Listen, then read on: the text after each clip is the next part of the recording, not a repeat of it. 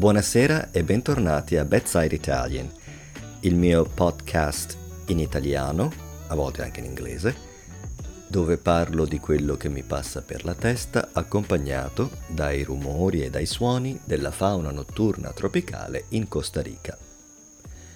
Ho detto bentornati, ma in realtà bentornato a me, perché finalmente è una serata tranquilla, stasera non piove, le cicale che sono un vero e proprio problema stasera non si fanno sentire.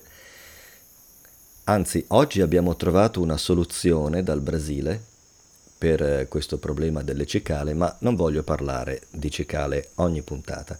Stasera voglio parlarvi di ortica. L'ortica è una pianta che conoscete tutti. L'ortica è quella pianta che quando viene toccata ha un'azione urticante, quindi è l'aggettivo che viene dalla parola stessa, ortica, quindi punge. Però molti non sanno che l'ortica è ricchissima di sostanze nutrienti, proteine, vitamine, minerali, eccetera. L'ortica viene usata anche per fare delle fibre tessili.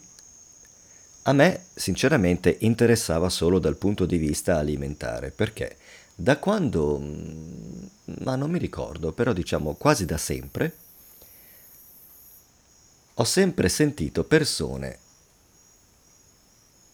che parlano con molta enfasi di quanto sia buona la minestra con le ortiche, gli gnocchi con l'ortica, i ravioli col ripieno di ortica e le lasagne all'ortica sono una novità tra i vegetariani, perché appunto le ortiche sono molto nutrienti, sono piene di proteine.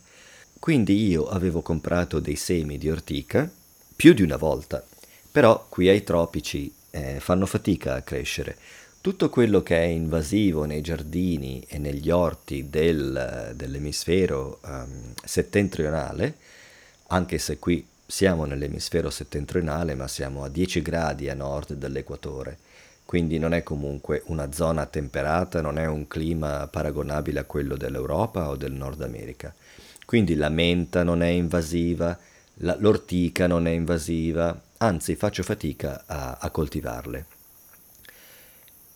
Finché, come tutte le erbe mediterranee, come tutte le piante mediterranee, l'ortica non è esattamente un'erba, però, così come il basilico, l'origano, all'ortica piace avere i piedi asciutti, nel senso che ha bisogno di molta acqua, però non può stare con le radici nel fango. E invece qui in Costa Rica, durante la stagione delle piogge, c'è fango dappertutto. Però per fare la storia breve, avevo preparato un vaso con della terra particolare, piena di sabbia, un terriccio particolare, molto drenante. L'avevo riempito di semi di ortica. Prima ancora avevo provato con dei semi di agretti, che sono un'altra verdura sensazionale che ho scoperto molto tardi nella vita, praticamente pochi anni fa. Prima non l'avevo mai mangiata. Si chiama anche barba di frate. Ve la consiglio a marzo-aprile se vi trovate in Italia. È buonissima con la ricotta in una crostata, per esempio, o in un tortino. Ad ogni modo, gli agretti non sono mai germogliati e l'ortica neanche.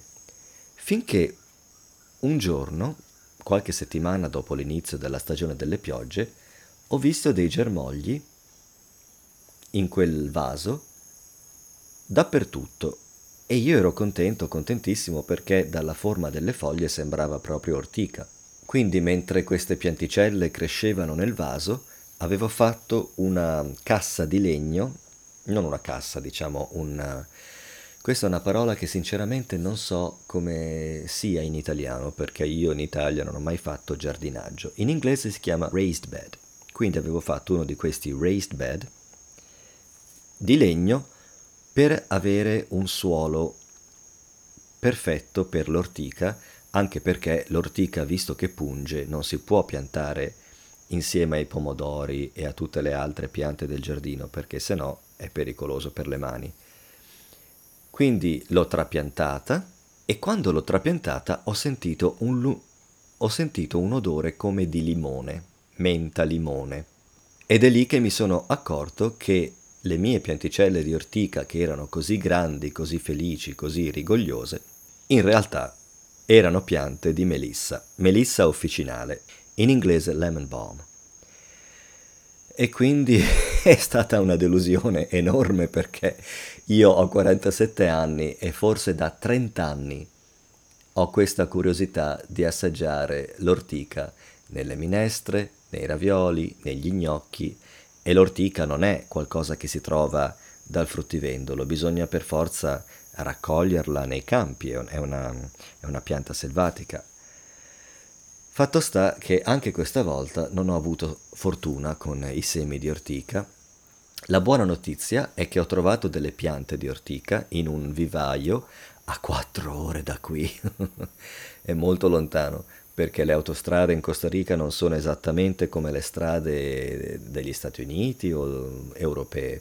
Però uno di questi giorni andrò in questo vivaio, tornerò in questo vivaio, comprerò delle piantine e questa volta avrò il posto adatto a loro.